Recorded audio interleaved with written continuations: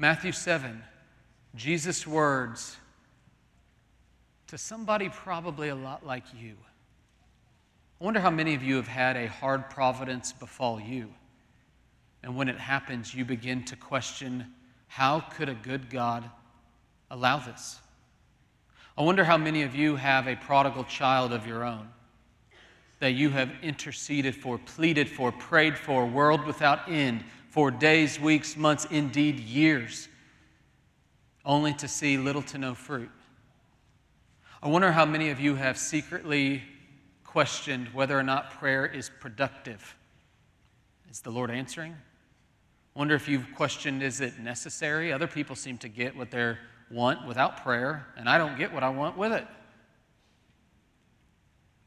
If that's you, this is the Lord's word to you this day as we collectively grieve on behalf of our beloved pastor.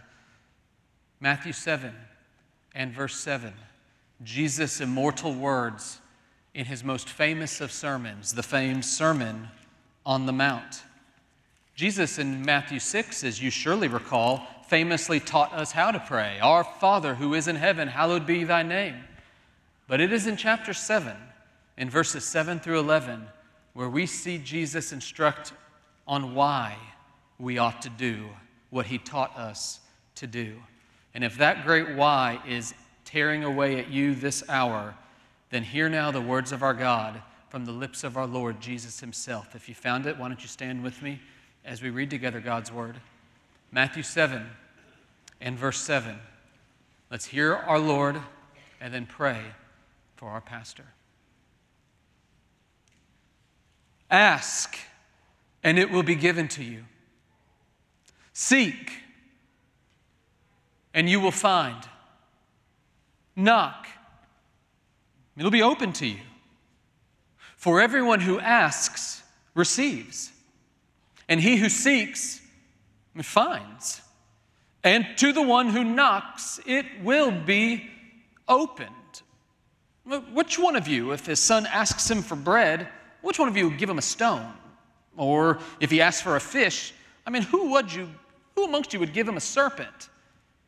See, if you who are evil, if you know how to give good gifts to your kids, how much more will your Father who is in heaven give good gifts to those who ask of him? Would you join me? And let's ask the Lord to move this hour. Father in heaven, we plead mercy for Clint and Connie Presley, for their son Mac, for his parents, dear members of this church, Clint Sr. and Brenda,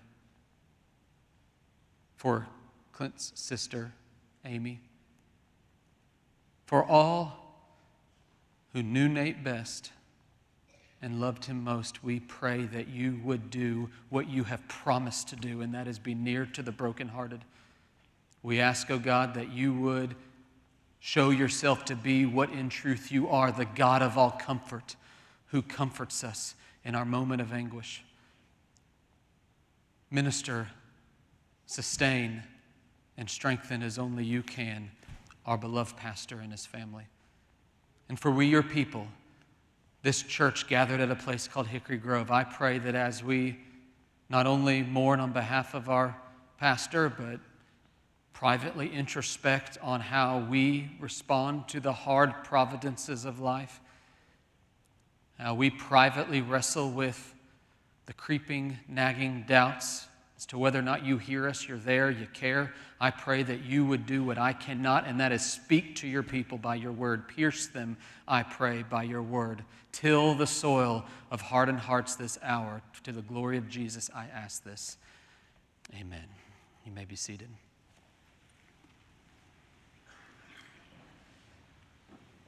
I wonder how many of you in this room carry a quiet cynicism about prayer. Perhaps you'll admit you're just a little too distracted. Every time you pray, your mind begins to wander. Maybe you feel too confused and you wonder, what's wrong with me? I'm not doing it right. Perhaps you find yourself a little skeptical, wondering, was that an answer to prayer, or did that just happen? Seems like maybe it was coincidence, because, people that don't pray, they get that stuff too, so maybe it was just happenstance. I wonder how many of you are cynical in this room thinking, I feel like I'm just whispering to the wind. Every time I pray, I don't think it accomplishes much of anything. Consequently, I'd guess there's a great number in this gathering who must confess that they're weary. You ever found yourself wondering what's the point of prayer? Especially if you have been pleading for years only for the worst to happen. If you've been crying out to God and it's as if He does not hear. If that's you, Jesus has a word for you this day. It's not me, it's He. And His word, dare I say, skewers your skepticism. It confronts our innate cynicism that all of us harbor to one degree or another. And here's what's amazing about it. He does this not with some cold logic, like a heavy-handed father who just says, snap out of it or get over it. This is a loving, tender word of encouragement which is to be expected from our Lord, our good shepherd, who comes and with utmost kindness is helping us understand why we must do something that is so simple. The youngest in this room who can hear my voice will understand it. Let me speak it over you, and don't let it go in one ear and out the other, because I'll admit it is simple. But if you can grip it by faith, I pray it will strengthen you, sustain you, and stir your soul unlike anything else I could say. Jesus' words to us in our hour of grief are simply this: don't stop praying. Now, I didn't make this up. It's straight in the text. When you read Matthew 7 and verses 7 and following, you'll miss something because it's not immediately apparent in the translation. When you read the words ask and seek and knock, do you know those three words, they're actually what you call present imperatives, which means basically they literally are saying this: keep asking, keep seeking, keep knocking. Don't stop asking, don't stop seeking, don't stop knocking. Now, immediately you may start thinking cynically, well, do you have to bully God to get Him to answer you? This seems a little weird. Why would He want us to just keep pestering Him like this? Is persistence necessary? What good parent would only answer their kid if they just begged and begged and begged and begged? What's God doing here? And this isn't critical. I want you to hear this. The Lord's logic, masterful as it is, higher than our greatest thoughts can be, though it may be, His logic, it's important that you understand, is not for Him, it's for us. In other words, He has designed it this way for our good and His glory. I want you to see in this text that He gives us three massive reasons why we must never stop praying, why you must just keep praying despite years of it feeling as if the Lord doesn't hear you. Don't relent. Don't let up. Now, in the hour of grief, is the moment you must persist in prayer. Three reasons, mark them down. The first thing I want you to note, it is because He knows you better than you know you. He knows you in a way you cannot fathom. And I want you to see behind the three words, ask and seek and knock, I want you to see three ways He knows you as we can deduce from these three words. When He tells us to ask, let's consider what it means to ask somebody. You kids in the room, you know, if you need to ask mom and dad something, it means that mom or dad are probably in the room. So to ask them, you just go look at them and ask them a question. You're assuming that they are near. So it actually tells us a couple things about you as a little kid. It means, one, you recognize that you're needy. You have a need. I need something, I'm going to go ask mom because I know that I can't give it to myself. I need mom to give it to me. I'm not only sensing my own need, I am humble enough to recognize only mom can give me what I need. That is the disposition of heart that God is calling us to when we ask of Him. We must assume He is near, and with utmost humility and a sense of great need, we come before Him in utmost dependence. But is it true for you that all too often, are you anything like me? Is your heart more often not one of dependence in prayer, but one of demanding in prayer?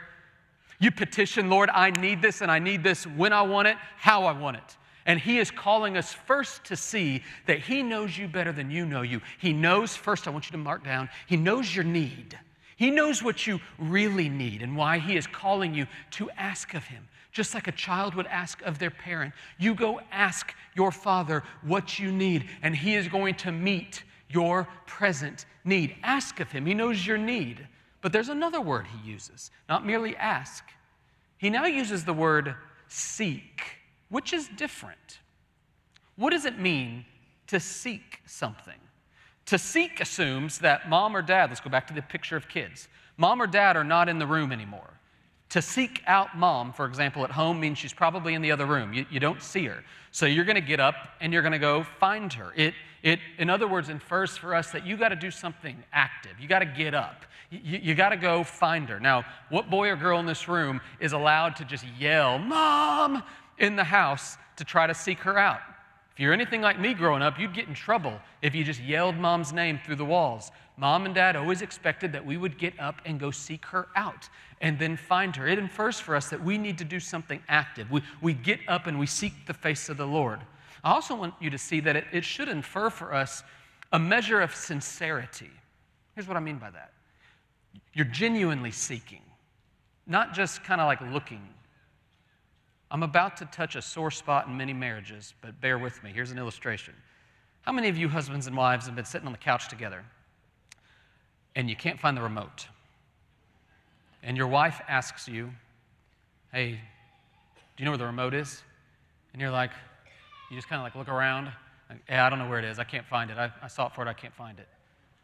And she says, "Well, did you turn over the pillow? Did you put your hand down between the seat cushions?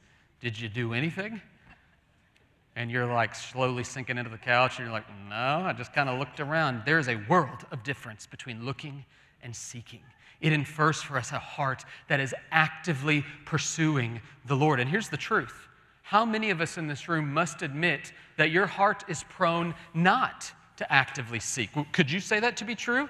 If you're anything like me, do you want to know what my heart is more prone towards? A passive type of praying.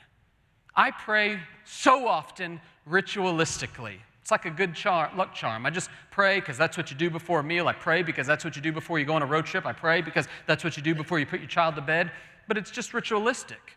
Consequently, so often my prayers are, dare I say, faithless. It means I'm praying and I'm wondering, is this actually accomplishing anything? As I throw up words to my Lord, are they just bouncing off the ceiling? Is He hearing any of it? Oftentimes my prayers are, so I say, presumptuous, meaning I kind of use the Lord as if He is a password or a magic spell. If I pray this, then I'll surely get this. And that is what He is calling us to not do, to lay aside the weight of passive praying and to actively, dare I say, expectantly seek His face. Ask, and it will be given to you. Seek, and it will find. He not only knows your need, He knows your very heart, which is why He is calling you not to sit back, so to speak, in this chair, but to get up and to actively seek His face. But there's a third word. And the third word infers for us a different picture altogether. To ask assumes your parents in the room. To seek assumes your parents just out of sight in the other room. But to knock assumes that your parent is inaccessible. There's a door closed between you and your child.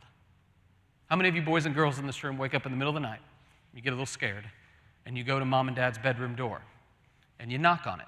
It's 2 a.m., they're fast asleep. I doubt any of you would just knock once, and if they don't answer, go, I guess they're not there. Any of you parents in the room know, unfortunately, that there is some natural built-in persistence with the knocking that is just ingrained. They're going to knock, and they're going to knock till somebody comes to answer it. And this is actually the illustration the Lord is giving us graciously as His children. I want you to knock like a child would knock on mom and dad's door. Don't just merely ask, don't just merely seek, but I want you to persistently, with determination, knock, to knock down the door, so to speak, to actively, persistently, with determination, pursue me, because He not only knows our needs in our heart. The reason I think He has designed us to just keep praying is because He also knows our natural built-in doubts. He knows how prone we are to knock once, and if we don't get an answer, throw up our hands and wonder if He's even there. Which is why when the Lord calls us to ask and seek and knock, to keep asking, to keep seeking, to keep knocking, He is using this. This is His logic, not ours. He is using this to teach us to depend with great determination on Him. He is saying, in other words, you keep on knocking. I know your doubts, and I am going to use your very doubts to instruct you. I am helping you see that there is a God in heaven who does all that He pleases, and He not only knows you, but now He changes gears in verse 8, and He wants us to see that the same God that knows you is the same God who, take it to the bank, He sees you. Forgive me, He hears. I made a big point and I said it wrong. He hears you. I want you to see that He hears you. Did you notice what's so strange about verse 8? It almost reeks of prosperity gospel. Because if you read it on first glance, it might lead you to conclude that, well, okay, if everyone who asks, well, they're going to receive. And everybody who seeks sounds like they're going to find, and whoever knocks sounds like the door's going to be open to them. So should I therefore conclude that God is going to hear me and give me what I want? And this is what I want you to see. It may not be exactly what you were expecting, but it's going to be close. I think verse 8 is a precious promise. It's like a jewel that I want to hold up and spin around so that you can look at every angle of its glistening glory. Verse 8 is a precious promise for us. And I want you to first see, let's just hold it up and look at it. It's not an isolated promise. This is not the only time you see God promise in the Bible that He will hear your prayers. Time and again, if you read the Old Testament, virtually every prophet in essence tells us in one way, shape, or form that God hears our prayers. Just mark down in your margin, for example, the prophet Jeremiah, chapter 33 and verse 13, when he says, "Call to me and I will answer you." This is a theme of the Bible. It is not an isolated promise, but it's also not an unlimited promise. This is a promise that you see time and again made to believers. In fact, the word everybody in verse 8 contextually is talking about believers. It's the people to whom Jesus is addressing in this sermon. It's, in other words, a promise for those who are in Christ. And one of the reasons we know this is because it's also a promise not for the unrepentant, which is a sobering word, but a critical caveat we must take into account. Mark in your margin Isaiah, mark in your margin Psalm 66 and verse 18. Psalm 66 and verse 18 records that if you cherish iniquity in your heart, the Lord will not hear you, which is a reminder that the Lord does not hear the prayers of the good and of the righteous, of the clean and of the kind.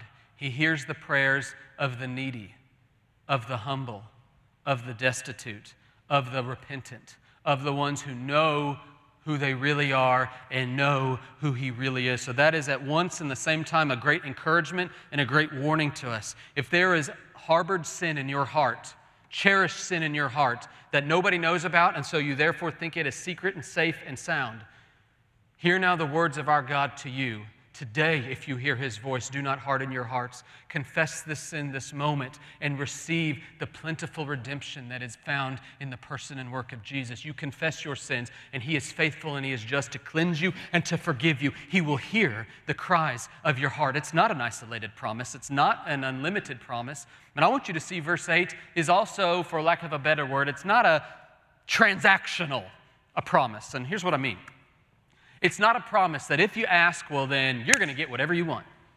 If you seek, you're going to get whatever you want. If you knock, you're going to get whatever you want. The promise is one in which He may not give you what you want, but He's going to respond to you one way or the other. A perfect example of this would be the Apostle Paul. Do you recall Paul prayed fervently, earnestly? He pled with the Lord to remove that so-called thorn in the flesh. And yet the Bible says that God allowed it for Paul's good and God's glory, which means the present hard providence that is befallen you, that makes no sense, that you have no rational explanation for. It may be that very providence that He is using to fulfill His most precious of promises in Romans 8 and verse 28. God works all things together for your good. All means more than the good things. He is working everything, the good providences, the hard providences, the most frowning of providences. He is using that for your good and His glory. So take heart. This is not a transactional promise in which you get what you want. You're going to get what He knows you need. You may also not get it when you want. A good illustration of this is a missionary you probably never heard of. You ever heard of a man named William Leslie? I doubt it. I hadn't. He was a medical missionary in the Congo for roughly 17 years or so. He thought he was an abject failure, and upon his retirement and death, he died a dejected, despondent, depressed man, thinking that the Lord did not use him in any meaningful way, until evidently, many, many years later, it was discovered that a vast network of churches had been thriving due in large part to his unsung, unseen ministry. The Lord indeed answered the prayers of this dear brother, this saint on the front lines, and he didn't even know it, for the Lord's timing is not our timing. Oftentimes, the fruit of our ministry will end up being born on other trees. Praise God that His ways are not our ways. His plans are not our plans. His ways are infinitely higher than ours. So take heart that this is a precious promise to you, though it may not be as transactional as you would desire it to be. He hears the prayers of His people. He knows you. He hears you. But may I give you one third and final word this Lord's Day that I dare say will stir your soul to face the week as the hard providences of your life befall you and as you grieve these most hardest of providences that have befallen our pastors. And that is this, that our good God who knows you and hears you, He thirdly and finally, oh, it's as simple as can be, but it is profound. It's in truth, my friends, He does indeed love you. He loves you.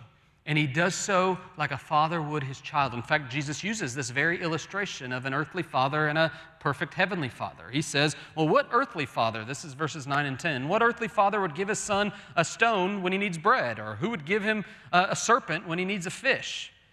And He's saying, any dad with their salt would never do that. That's cold and cruel. How much more our Heavenly Father? You really think our Heavenly Father is going to give you a stone when He knows you need bread? You think He's going to give you a serpent when He knows you need fish? In fact, let's extend the analogy. Sometimes in our ignorance, let's just put ourselves back as a child, sometimes a child might very well mistake a stone for bread. Or they may mistake a serpent, I don't know how, but maybe mistake a serpent for a fish. You're just not really thinking. And so, too, our good God not only gives you what you want, He protects you from those things you think you need, but you don't. Oh, how infinite is His wisdom. How inscrutable are His ways, where He knows what you need, and He is actively protecting you from that which you think you need, but you don't, and graciously giving you that which you need. If an earthly father would do it, how much more a perfect heavenly Father? He knows what you need. He knows your hearts. He knows the hidden doubts within you. But this same God, like a good father, hears you. What good father just thinks that their paternal relationship to their child is sufficiently fulfilled if they just provide for them?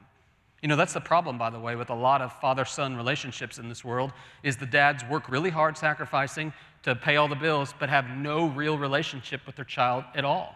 Let's just consider my favorite book on prayer. There's a book by a man named Paul Miller entitled A Praying Life. This book illustrates in one part about a counselor talking to a man who came for counseling. And this Christian counselor asks the man, tell me about being a child of God. What is it like to be a child of God? And so the man, with theological precision, answers like any church member would at Hickory Grove. And I would be proud if you answered this way. He said, it means that I've been justified, I'm sanctified, I'm glorified by God. I'm a child of God. He is protecting me. He is with me. He's a big God. He is taking care of me. Those are all wonderful things. And the counselor responds, yes, that's true. That's all well and good, but what is it like to relate to Him? What is it like to spend time with this Father? And that man who had all that theological knowledge and precision begins to wilt, stammer and stutter, and says, well, you know, truth be told, every time I try to, I don't know, my mind wanders, and I honestly kind of feel distant from Him. I know things about Him, but I don't actually feel like I know Him. And any counselor worth of salt would have responded as this man did. He said, do you understand how dysfunctional your relationship actually is? You know a lot about him, but you don't know him?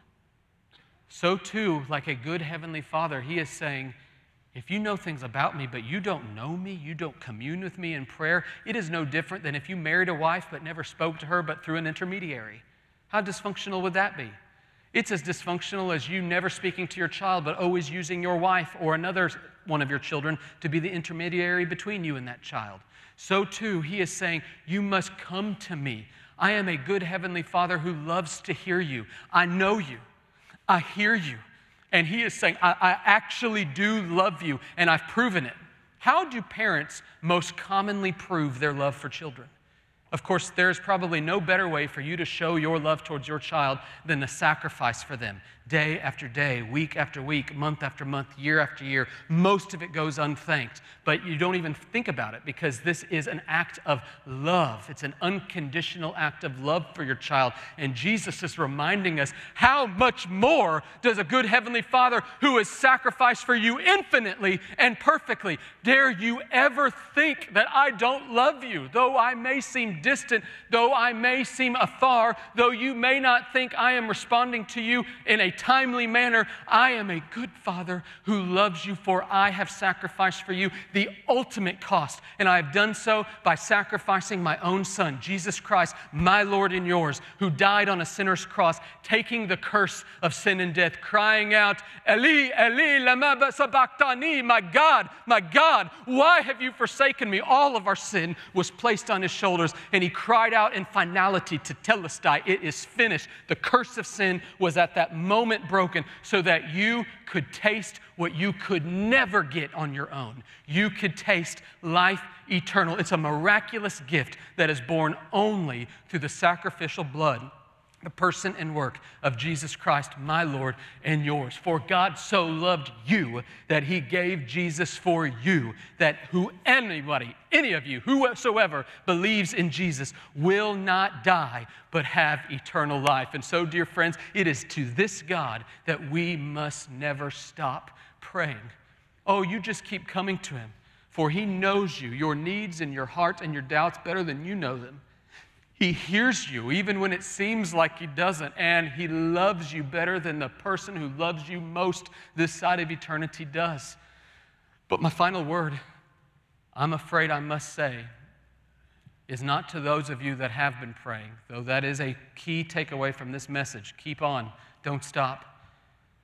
But I trust there are probably a great many upon the sound of my voice that must admit that the takeaway for you this Lord's Day is not just keep praying. It's let's start praying. I wonder how many of you know that you have no relationship with him whatsoever. There is no communion with God. Perhaps you've been coming to church for years here, and you know you are as far away as a mother is going to the grocery store and leaving her child at home. You are far.